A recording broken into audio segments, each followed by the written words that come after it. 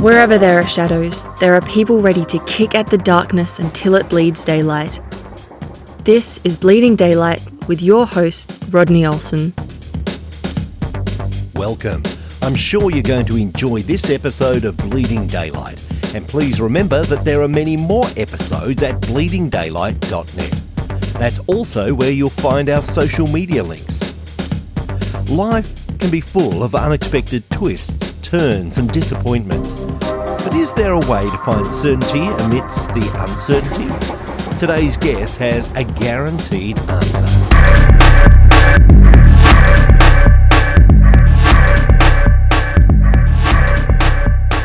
Sarah E. Frazer is a writer, Bible study mentor, wife and mother of 5. With a background in missionary work and Bible teaching, Sarah has a passion to encourage people, especially women, to develop good habits around Bible reading and prayer. Her book, I Didn't Sign Up for This, How to Rest in God's Goodness When Your Story Shifts, is all about being able to grow through whatever detour, setback, heartache or disappointment life has thrown at you. It's my pleasure to welcome her to Bleeding Daylight today. Sarah, thank you so much for your time. Thank you so much for having me. I appreciate this. We all know that life can be full of unexpected twists, turns and disappointments. So can you start off by telling me about the seasons of your life where you have encountered that kind of disappointment? There's been various seasons where I have just encountered different things such as postpartum depression or grieving the loss of a grandparent. Some of those things are, you don't want to say natural or normal, but they happen to a lot of people. You just don't think sometimes that they'll happen to you and you're kind of thrown off. More than that, I think the one that stands out to me in my life was our adoption of our first child. We have 2 children that we adopted from China, and adopting our daughter really was a time where I sat back and I just told God, I didn't sign up for this. That was a time in my life where I feel like the Lord really interrupted my plans and my story. I guess that comes down to us having plans, and even the Bible tells us that we have our plans, but God's going to direct what goes on. Do you think that so often the disappointments that we have in our lives are because we don't expect there to be any? We know that there's going to be disappointments, there's going to be twists, there are going to be turns, but there's something in the back of our mind that expects life to run smoothly when we actually know it never will. Yes, and I think that is where it gets really tough because for our family, we chose adoption. It was something that we strongly believed God opened the door and led us down that path. And so when it became difficult, it was really hard to admit that, wow, Lord, like we thought you were leading us down this path and we did sign up for some of these things, but there are some things we didn't feel like we signed up for. It's really hard, I think, to wrestle with that tension that we make our plans and God seems to bless in some areas and then open the door and then we face really hard situations on a path that we thought he was leading on. We just kind of hit a wall sometimes, I think. Tell me a bit more about the disappointments surrounding that adoption. What were the roadblocks that seemed to drop in your place when you didn't expect them to? My husband and I, we were open to some special needs, different various types of special needs when we adopted, but there was a couple special needs that we just felt like we were ill-equipped or we just didn't think that we could handle, really. We have 3 biological children. At the time, they were very young. It was a lot. And then we were adding this child from this hard situation. We went to China expecting a certain child and her abilities and her disability, they weren't necessarily hidden from us. I think some of it was lost in translation. For part of it, we were just really naive to some of the possibilities that we could be walking into. I remember being handed my daughter. I mean, I can see it to this day. It's been 8 years ago, but I can see it. I can feel it. It was chilly. It was in this little lobby of this building, and they handed her to me, and she felt so heavy. And she was 2 years old at the time. She only weighed 20 pounds. She couldn't even lift her head. Her head flopped around, and the weight of her just felt so heavy. We sat down with her, and my husband and I were looking at her and feeling this joy and overwhelming happiness that we had finally had her in our arms. We looked at each other and we said, there's something not quite what we expected here. And we took her back to the hotel room and took all her jackets off. She had like 2 or 3 jackets on and 2 layers of clothes. And we just looked at her and we said, oh man, her special needs are way more severe than what we were expecting. When we brought her home, she couldn't walk. She couldn't talk. I don't think she had ever had solid food. She just cried, and she would cry and she would cry. It was so unnerving as a mother already to have this child that I couldn't even soothe, and I didn't know how to help. Walking into this whole, we are now a family with a special needs daughter who probably will struggle the rest of her life. And she does still, even 8 years later. Her future is unknown. Whether she'll live independently or not, we just don't know yet. But that moment of getting this child and realizing, wow, like I've entered into this world of special needs parenting. And I don't think any parent, whether you've given birth or adopted special needs, walks in and says, okay, I have this all figured out and I'm ready for this. I think that overwhelmed feeling and just the disappointment that this child isn't going to look like what I visioned. Like this plan for this child's life that I had isn't necessarily going to pan out. Having multiple children means that you have multiple personalities, and what worked with one will not work with another. But this is on a whole different level to that, isn't it? It's this child that you expected to have some difficulties and yet found out a whole lot more. And I suppose as you're planning for your family, you're saying, there's a certain level to which we can cope, but what you got was beyond that. I suppose there would be a mix of emotion for you and your husband and the rest of the family in we want to love this girl. She's now our daughter, but at the same time thinking, how do we cope? One of the things that I realized, it took me a while to realize, honestly, was that I needed to grieve. I needed to grieve my plans, but I also needed to grieve a child I would never have. At first, I felt guilty for grieving, but I still love the child that she was. She was my daughter, but I had to grieve this imaginary child that was no longer going to be a part of my life. And I went through a grieving process, a few months, maybe a little longer than that.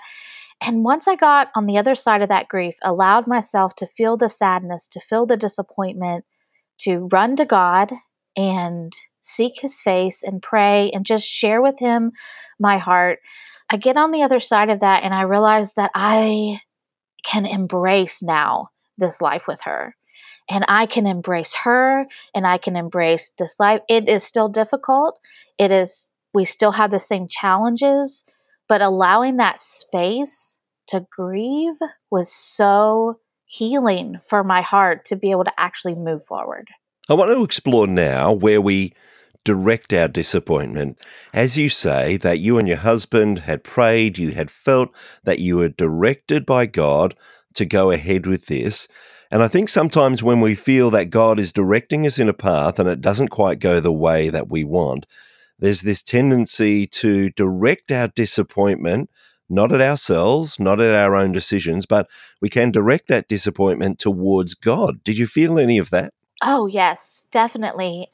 I struggled at the beginning, even voicing my disappointment about him, because I felt like it was showing that maybe I didn't have faith or I didn't trust him. But as I read through the Psalms, I did read through the Psalms that year, I realized that all of these Psalms had a wide range of emotion, a wide range of circumstances, and in their disappointment, they ran to God. And I read Job as well, and we know the story of Job and how he obviously had all these traumatic things happen, and he was obviously disappointed, and he ran to God in prayer. And God doesn't condemn Job. He says at the end of Job, Job honored me in all of his words. And it's because Job went to God in prayer. And so I began to just pour out my heart to God with disappointment. And what I realized was that he was the perfect person to listen to my disappointment. Even though I said, Lord, I'm disappointed in you and this situation, I realized he's big enough. He's big enough to handle that. He understands my frame and how weak and fragile that I am. He listened and he comforted me within the pages of his word, definitely within the power of the Holy Spirit as well. I think that God wasn't put off by my weakness. He wasn't put off by my disappointment in him. And I realized that he was going to be faithful. Even though I felt like we had been betrayed, I did feel that from God a little bit, that he had kind of led us down this path and then said, well, surprise, you have to deal with this now. I have realized that that's not really how he works. That's not a match of his character. He doesn't betray, but he does allow things like this to help us grow. That's that wrestling with God in prayer, I think, is very vital. As you say, there is a wrestling in prayer that we can enter into. And I wonder if much of the modern church has lost the ability to wrestle with God over these things, because we go to church and we sing these very joyful songs, as we should, to a great God. And yet we seem to have lost the part where, as you say, when you look through Psalms, and these are songs that would have been sung back at the time that they were written, and so many of them express disappointment with God, and most of them resolve by the end. They start off, Lord, you've left me at the mercy of my enemies. I feel I'm stuck. I'm in the pit. Everything's going badly. And then, as you say, turning around toward God, but not all of them resolve in that way. And yet this was seen as a perfectly legitimate thing to do, to be able to go to a God, a very big God who can handle that from us. Do you think we've lost the ability to do that sometimes these days?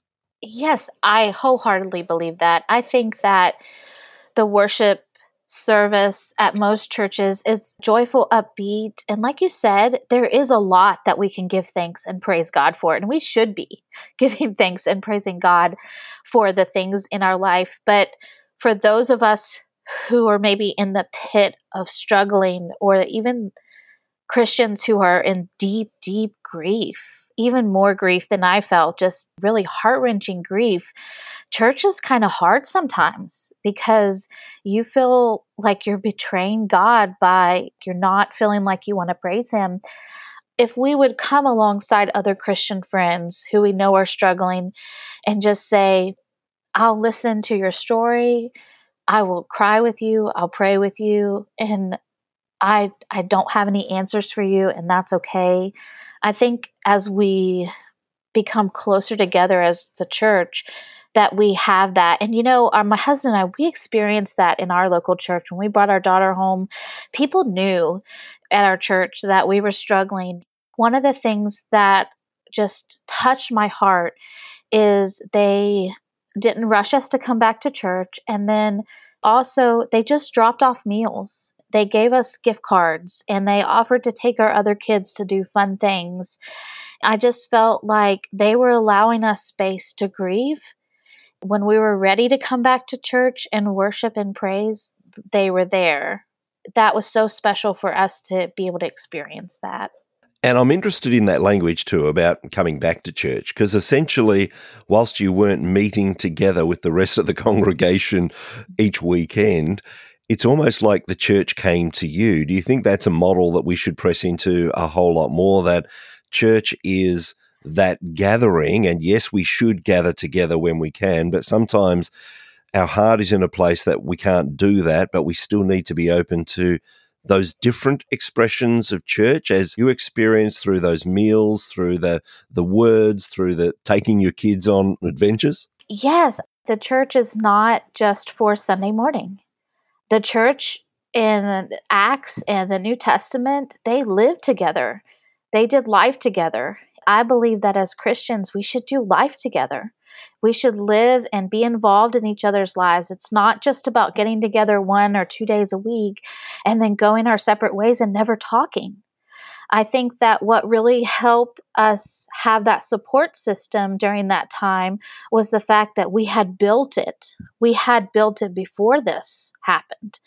We had these relationships with these people, and some of these people knew my husband and I when we first were married. So they've known us for a long time, and we did life together. We would do activities together. We would eat dinners. They would come over. We just were in each other's lives. And so it was just a natural thing.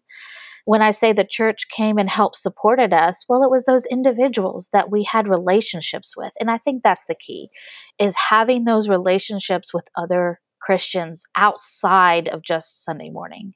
I'm interested in the fact that you mentioned that when you started to grieve the child that you were never going to have, which then allowed you to embrace the child that you did have, there's this license that you give yourself to grieve. And I wonder if sometimes we don't give ourselves license to enter into places that we need to go. So there's a comparison game that people think, my struggles were not as big as Sarah's, so therefore I don't have license to enter into this or that, or, mine was very different, and play this comparison game, and therefore we don't give ourselves license to enter into things that are just natural for us, like that grieving, like that questioning. Is that something that you've thought about? Yes, I have, because I did compare. And that was honestly what kept me resistant for a little while of even just grieving, because I thought, well, this isn't like a death. This isn't like something horrible and traumatic. And I was comparing. I was comparing my heartache and my grief to other people's. The Bible doesn't do that. The Bible is very open to all kinds of grief in all kinds of circumstances. I'll go back to the Psalms again. It doesn't say, well, that person's worse off than me or this person. And some of the Psalms are very vague, like the pit. Well, that could mean a lot of things for a lot of people. The pit could mean depression. The pit could mean anxiety. The pit could mean overwhelming financial burdens, whatever it is that you feel like you can't get out of. And I think the language of the Psalms really helps us kind of give voice to our own sorrow and realize that God cares for us so deeply that this big problem, this big heartache that we have that feels big to us, He cares about it. And I think keeping our eyes focused on that and not looking around and saying, I have a friend who lost a child around the same time that we adopted our child. It was within a year or so. And I always felt bad that I had this that I was grieving, and she had this, in my mind, this huge or insurmountable loss. I realized that God was with both of us, and He was giving her what she needed, and He would give me what I needed, but we would find it in Him.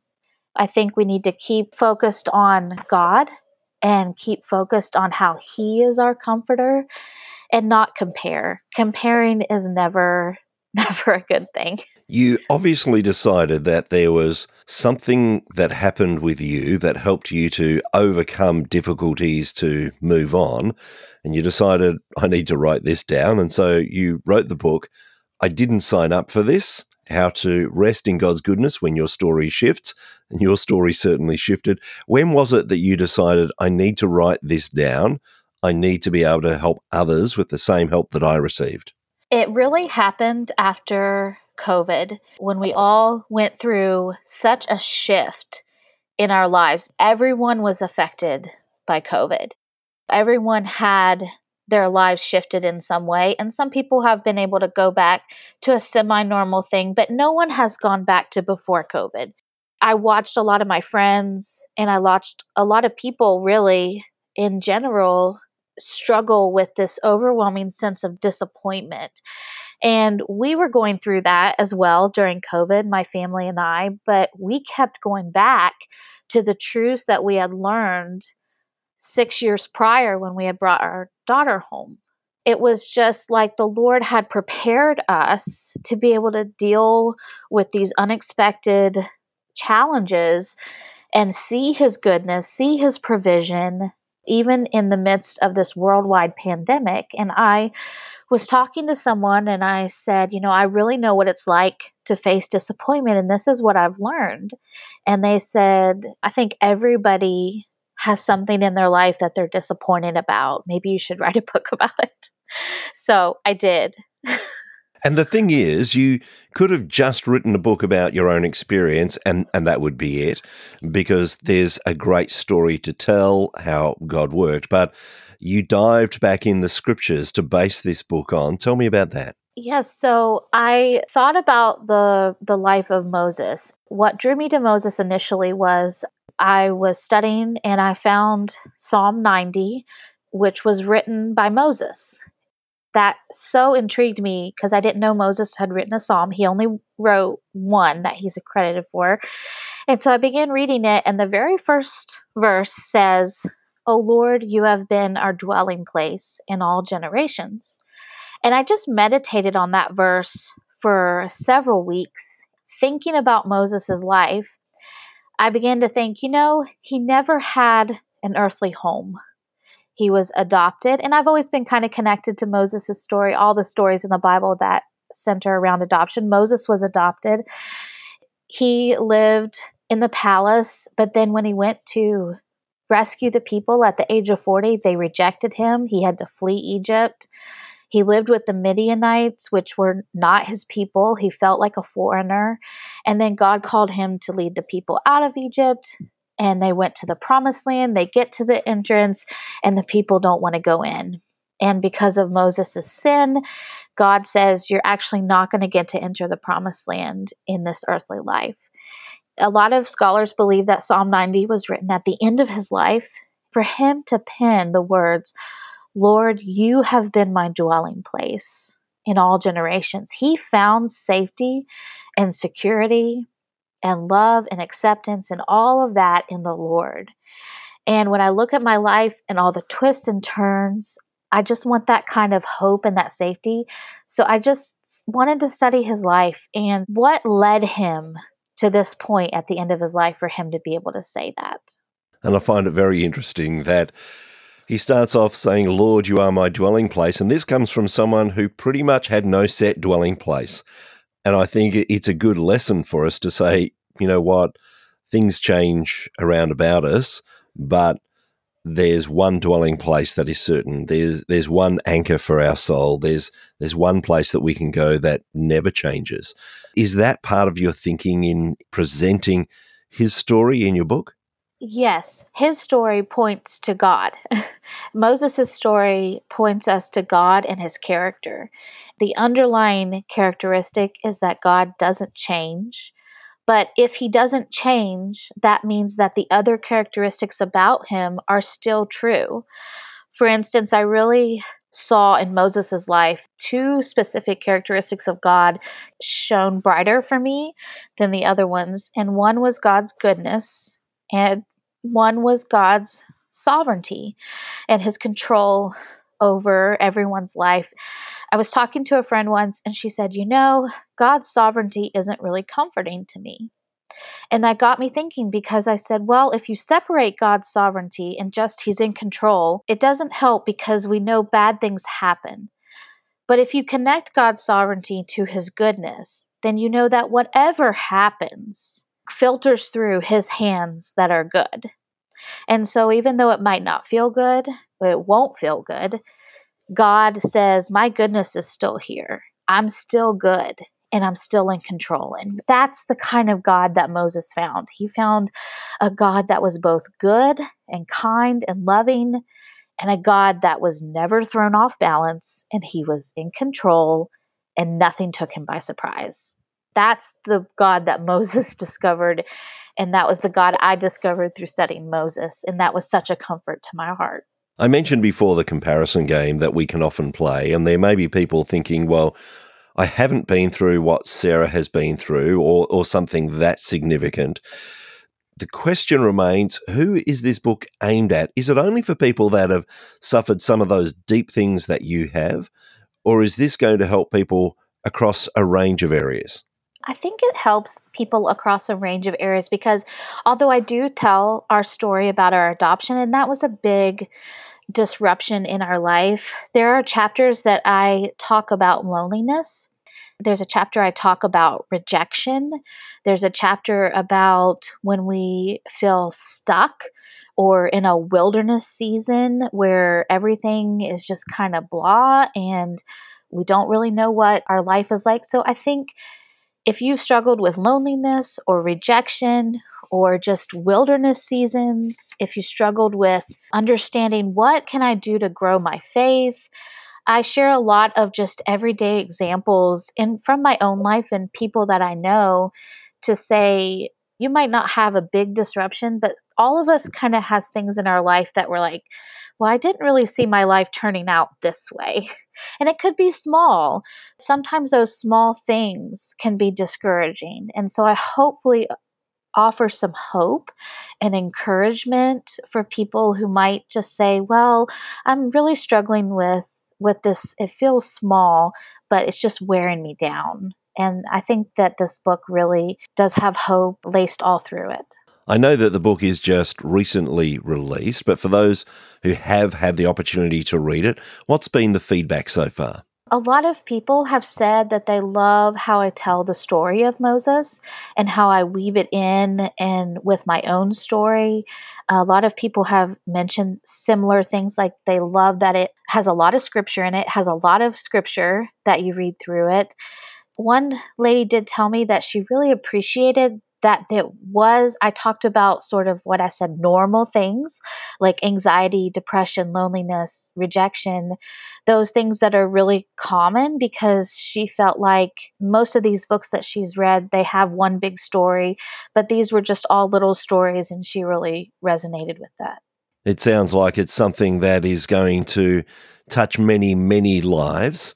If people are wanting to get hold of the book or to be in touch with you, where's the easiest place to find you and the book? 2 different websites. You can go to sarahefrazer.com, Sarah with an H-E and then Frazer, or you could go to just ididn'tsignup.com, and that will take you to all about the book, and you can read about me, and it's just one word, ididn'tsignup.com. I will add the connections in the show notes at bleedingdaylight.net so that people can find that very easily.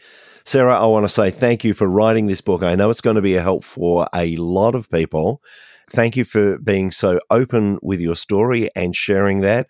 Again, I know that's going to make a big difference for many people. And thank you for your time on Bleeding Daylight today. Thank you so much for having me. This was such a joy. Thank you for listening to Bleeding Daylight. Please help us to shine more light into the darkness by sharing this episode with others. For further details and more episodes, please visit bleedingdaylight.net.